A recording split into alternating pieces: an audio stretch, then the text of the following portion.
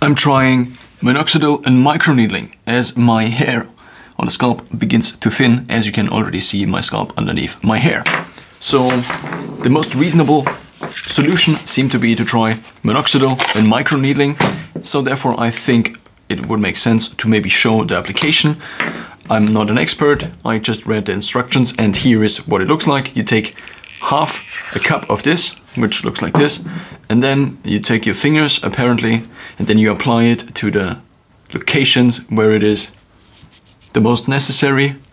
Maybe it would make more sense to apply it in general, I don't know. And then you do it twice a day. I will try to do it twice a day after showering. I have heard a lot of people online stating that it is very greasy and then your hair looks greasy all day long.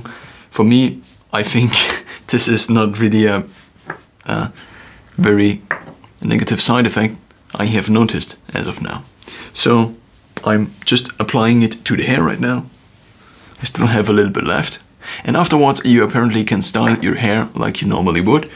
And well, that's kind of just like a fertilizer for your hair, as I understand it.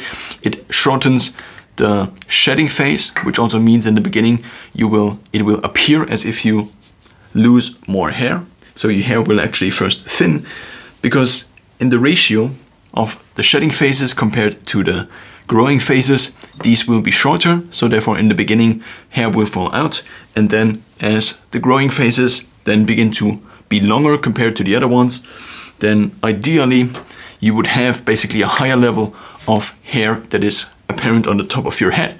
Not apparent, but existing on the top of your head. Then, if this is the case,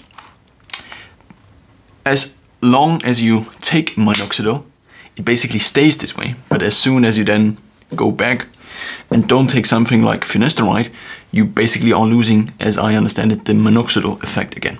So there's basically not a long-term product that actually, it just basically treats the symptom, and the symptom is that you have thin hair, but it fails to treat the actual reason, which is of course your genes and maybe also DHT and also other factors that influence androgenic alopecia or also male pattern baldness, which is the proper term for this.